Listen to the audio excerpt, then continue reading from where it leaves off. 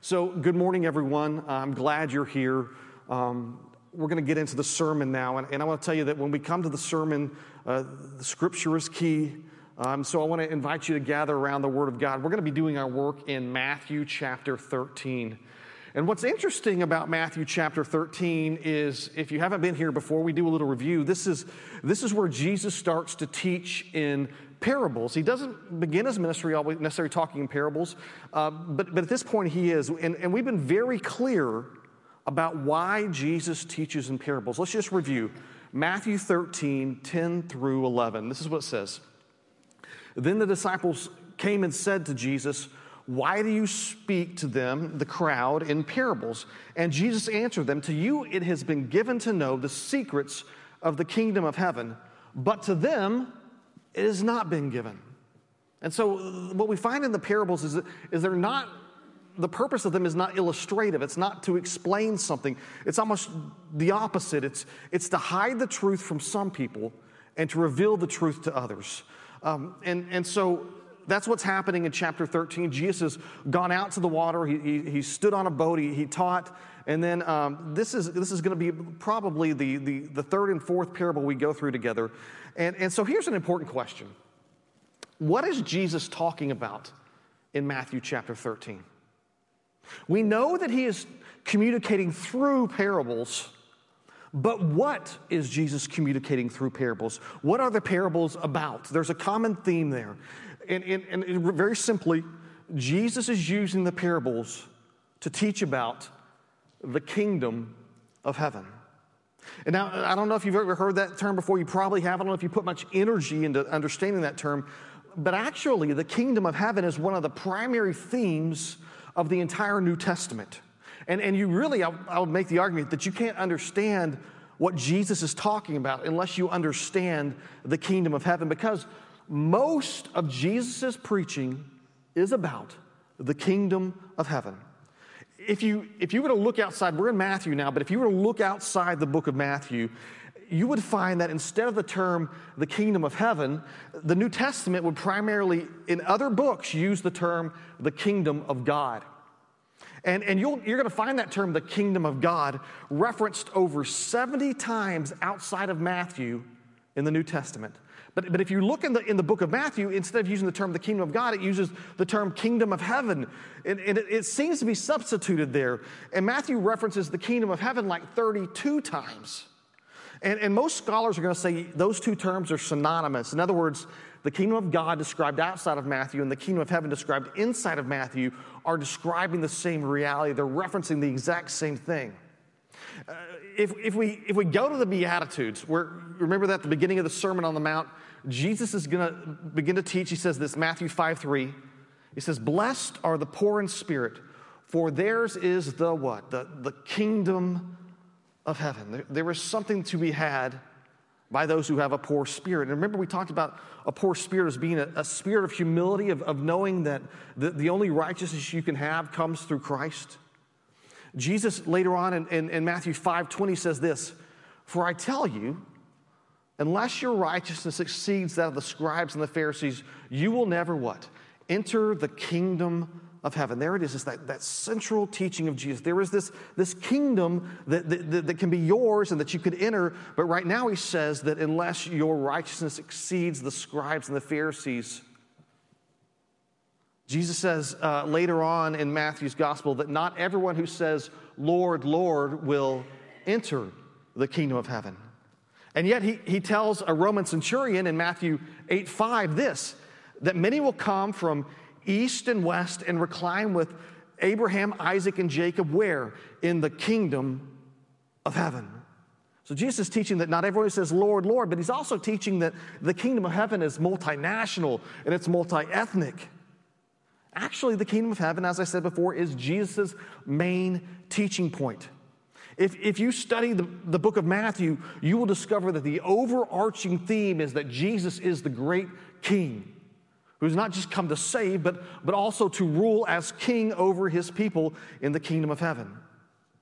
And once again, just review with me, Matthew 13:11 says this, "To you it has been given to know the secrets of the kingdom of heaven." But to them, he points to the crowd. Instead of the disciples, he says, but to them it has not been given.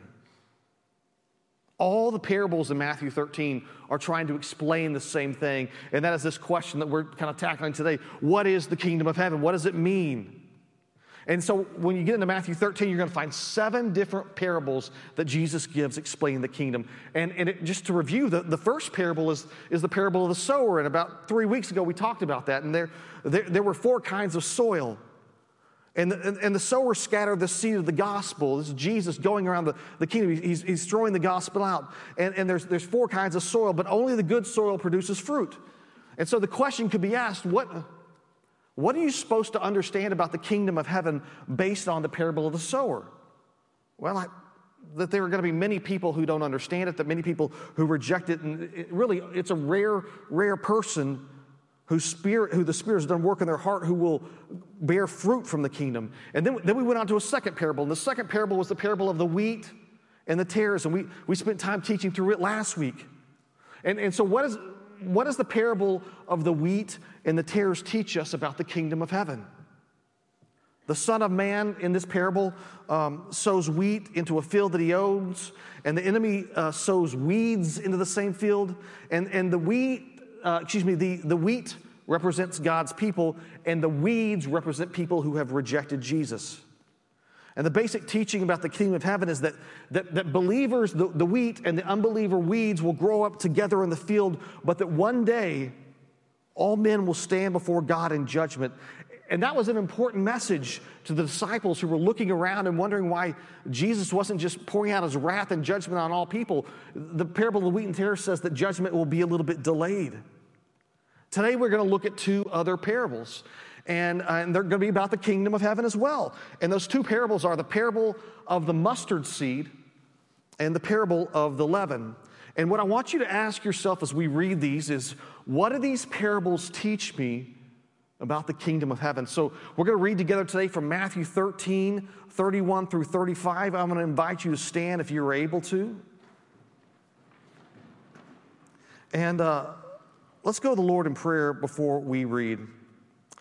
Father, we come to you now in the name of Jesus, and we're thankful for the revelation of the Word of God, that we can read and know you and know about your kingdom and worship you in the way that you are revealed before us. So would you send your Spirit to so indwell us that we would understand and be quickened to know your word this morning. We pray this in Jesus' name, and all the church said, amen. All right, short reading today, only a few verses, beginning in verse 31. He put another parable before them, saying, the kingdom of heaven is like a grain of mustard seed that a man took and sowed in his field.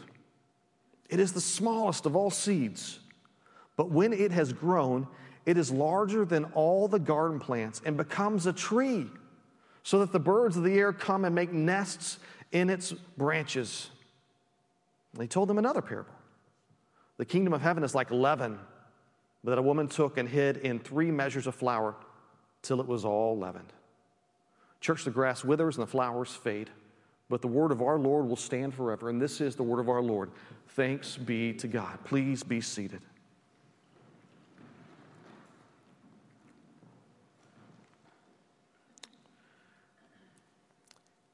It's a short text this morning, so let's start from the beginning. I invite you to look with me at verse 31.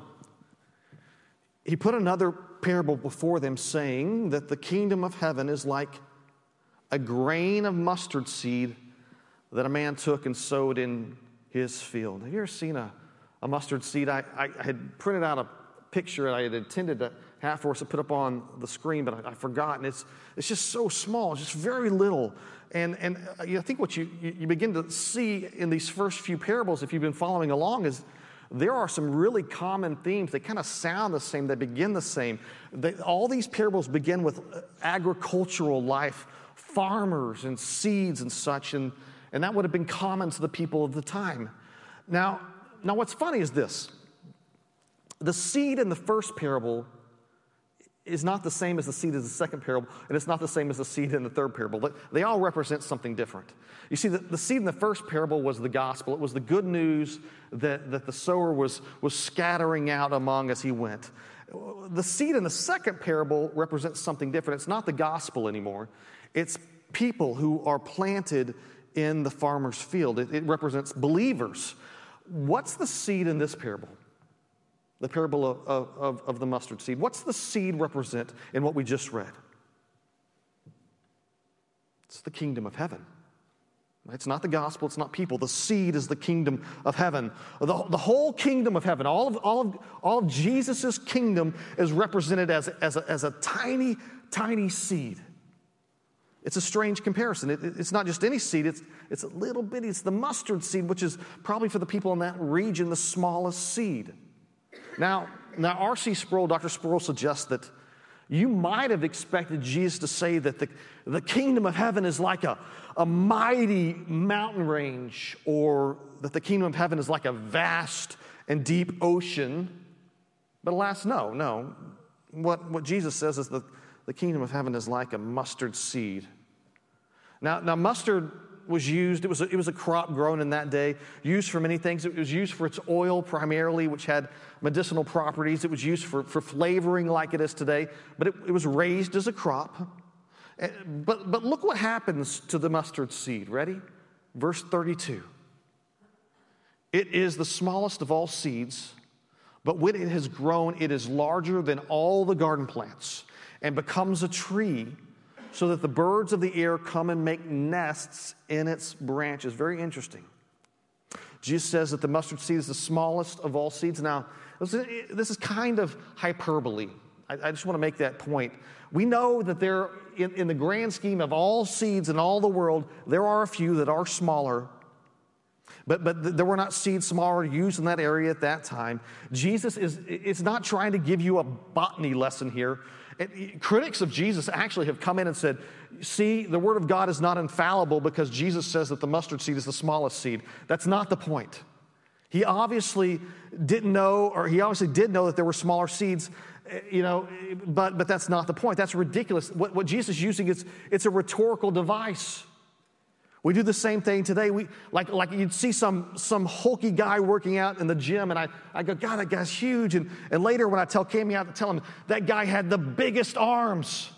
Well, I wasn't measuring every arm in the world. That wasn't my point, right? My point was that guy has giant arms, right? That's it. Jesus' point is the mustard seed's very tiny. What does the mustard seed represent in the parable? The kingdom of heaven.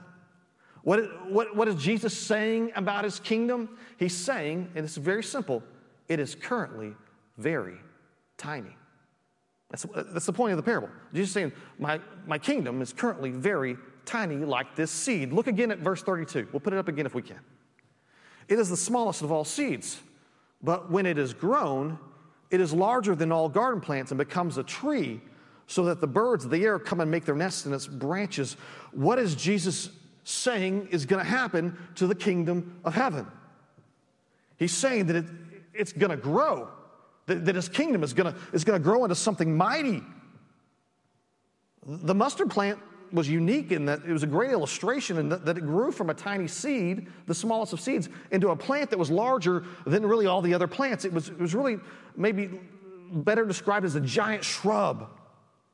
And when you're talking about Galilee and the crops that were grown in that area, nothing that they harvested in that area was as big as the mustard plant. The mustard plants on the right conditions grew to 12 to 15 feet tall in one season. One season.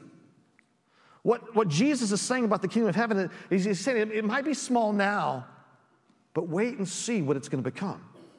And this would have been so important for the disciples to hear. Don't you know that? The disciples would have been looking at their ragtag group of believers, and they would have at times been so discouraged. It would have had to feel, if you were a disciple of Jesus at that time, that it's the dozen of us versus the world. Yes, like if you're reading this and you see that there are crowds that are following Jesus, yes. But those crowds seem to be primarily concerned about getting a blessing or getting a healing. They do not, on the whole, believe that Jesus is king. They're outside of his kingdom. They're the same people that will lay down these palm branches when they come in to Jerusalem and then call for Jesus to be crucified days later. The kingdom is small. It's mustard seed small. This whole story started small. Last Christmas, we started reading Matthew, and it was a small story where we read about a baby born in a stable to an illiterate, uneducated young girl from Nazareth. Jesus picks fishermen and tax collectors from Galilee to be the first citizens in his kingdom. And when it comes to the cross, even these dozen followers are scattered. Peter's over there denying him. At the time that Jesus ascends into heaven, the church is, in all of its entirety, has grown to about 120 people. That's it. That's the only people that believe in Jesus' kingdom. So how in the world does Jesus' kingdom become, I can say this, the most influential force in human history? How does Jesus' ministry there, that seemed to be a failure, change the world? Do you know that there's more paintings about Jesus and his story than anyone in history? More songs about his kingdom? How does this poor carpenter change the world? And like everyone who hears this parable, even the disciples, there's none of them who could possibly conceive of what Jesus' kingdom would become. What's the result of Jesus' kingdom upon the world? I think that's an interesting question. What is the result of the kingdom of heaven upon the world? Well, I'm going to tell you this. In the parable, the seed grows into what? A giant tree. And what's the result? What happens in the branches of that tree? It begins to say that there are birds that come and rest in its branches. And the birds, they actually make their nest in the branches of the kingdom. And there seems to be shade and protection to be had in the kingdom of heaven. So how do we understand this? What are we to know about the kingdom of heaven? What are these birds? Why are they in the branches? Well, let's see if we can figure that out. The kingdom of heaven grows, and really what that represents is that men and women in the world are beginning to submit to Christ's rule and reign. The church is forming. Jesus' kingdom of believers is growing. And as time goes on, what happens is that Christians and Christ's kingdom is shaping society. And they are impacting the world around them. And the kingdom of heaven is not having a small impact either. The kingdom of heaven might be the most influential force, I really believe this, in the history of the world, especially in the last 2,000 years. And the kingdom of heaven in some real way is like a tree that provides shelter to the world. Even, and this is really important, even for unbelievers, right? The influence of the kingdom of heaven has made the world better for everyone. And so I'm going to try to explain this in another way. In the book of Daniel, now you're familiar with the book of Daniel. Daniel is a book about Babylonian exile. So Daniel was an exemplary guy who's taken into captivity by the Babylonians, and he serves the king, right? And Daniel has this great vision. And in Daniel's vision, one of his visions, he has several visions, but one of these visions that Daniel has, he sees, lo and behold, a giant tree that reaches up into the sky. Very similar, right? And it had leaves that produced shade. It had fruit that fed everyone around it. And in the vision, all of the beasts of the field and all the birds of the air, they come to this tree and they make their dwelling underneath this tree. Now, once again, I'll remind you that Daniel's writing during Babylonian exile. He's in Babylon. He's serving the Babylonian king. And Daniel explains what this tree is about. Ready? Let's read together. Daniel 4, 20 through 22. Ready? He's explained this. He said, "The tree you saw, which grew and became strong so that its top reached to heaven, and it was visible to the end of the whole earth, whose leaves were beautiful, and its fruit abundant, and which was food for all, under which the beasts of the field found shade, and in whose branches the birds of the heaven lived. It is you, O king." So Daniel's talking to the Babylonian king. He's saying, the tree is you who have grown and become strong. Your greatness has grown and reached to heaven, and your dominion to the ends of the earth. The tree in Daniel is the kingdom of Babylon. It's the king's reign. Daniel is saying that in a sense, the king or the kingdom of Babylon has become like a tree, and all the other nations got to come underneath that tree and find comfort and security and food from the great tree of Babylon. So Babylon's like this center of culture and education and architecture and peace and prosperity in the world. Now, what's interesting is this is not the only time we see this. If you read the book of Ezekiel, and you go to Ezekiel chapter 31, and I won't belabor the point long, I promise, but Ezekiel's going to describe Assyria, which is the other giant world power at the time, by comparing it to what? You guessed it. He compares Assyria to a great tree.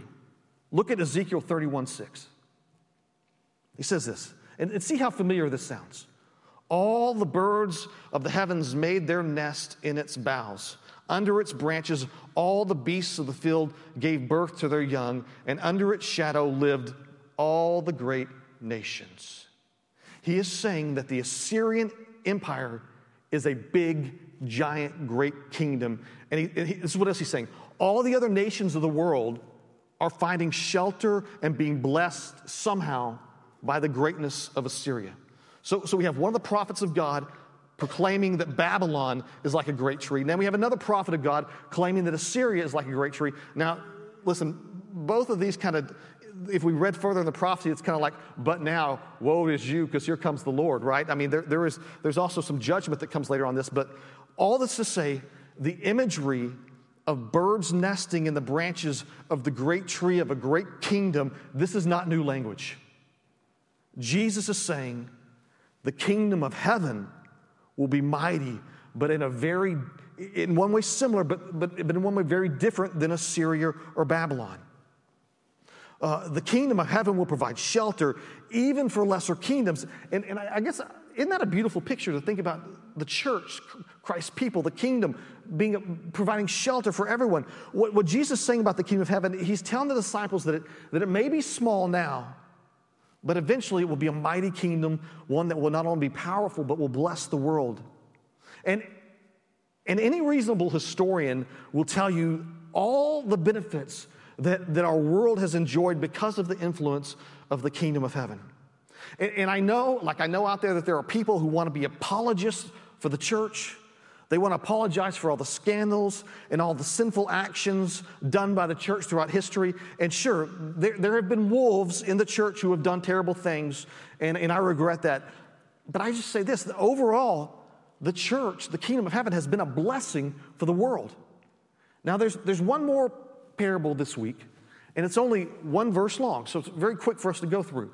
Verse 33, the parable of the leaven. Let's read it together. He told them another parable. The kingdom of heaven is like leaven that a woman took and hid in 3 measures of flour till it was all leavened. What does the leaven represent? The kingdom, right? We've left the world of farming in our parables, and we have entered the world of baking in our parables. And in this baking exercise, there's only 2 ingredients, leaven and flour. Now, leaven is the ingredient that makes bread rise, right? Typically, you use yeast as a leaven, and the process is kind of interesting. The leaven causes fermentation that releases gases, which causes dough to kind of stretch and fill, and it has that chewy, elastic texture.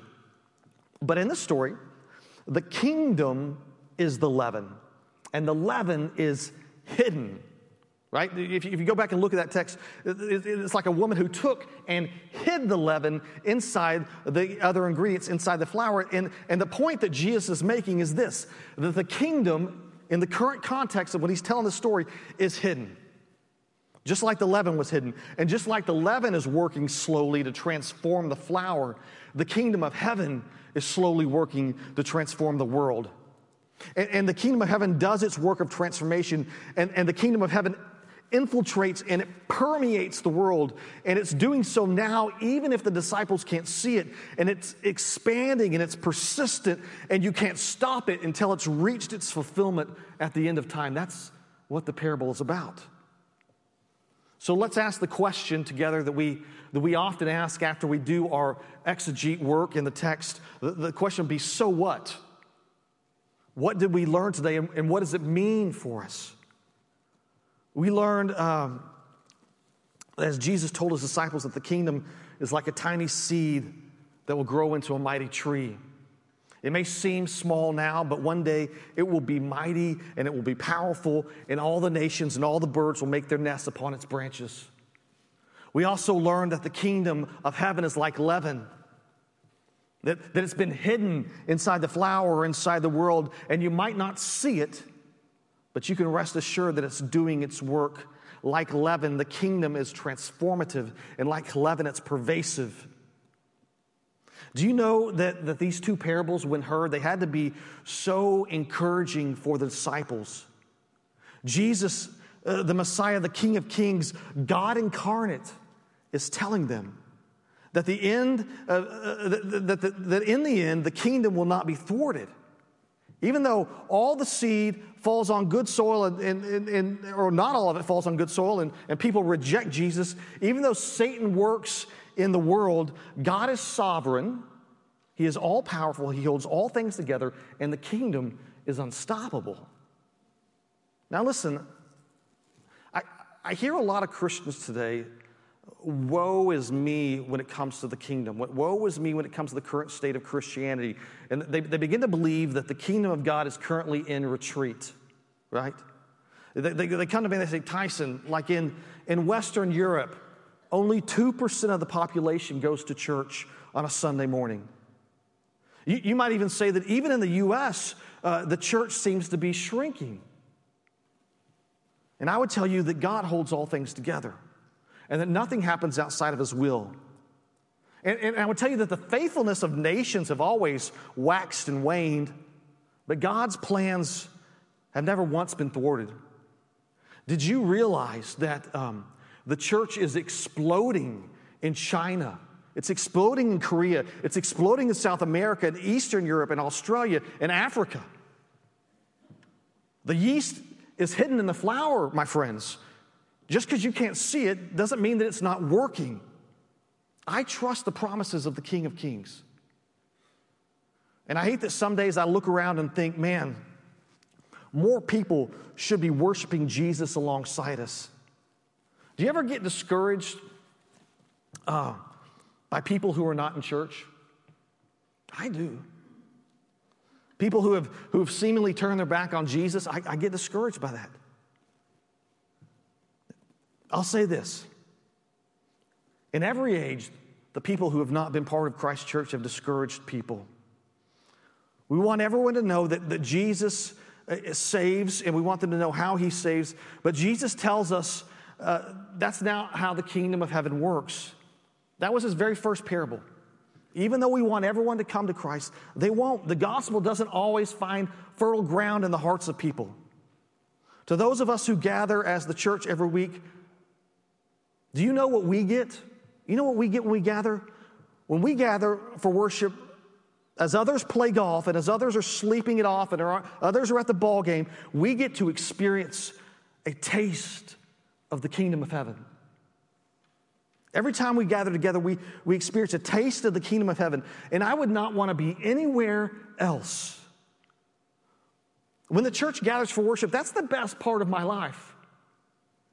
And you know, one day, this taste that we have when we're together as a church, we're going to experience its fullness in the kingdom.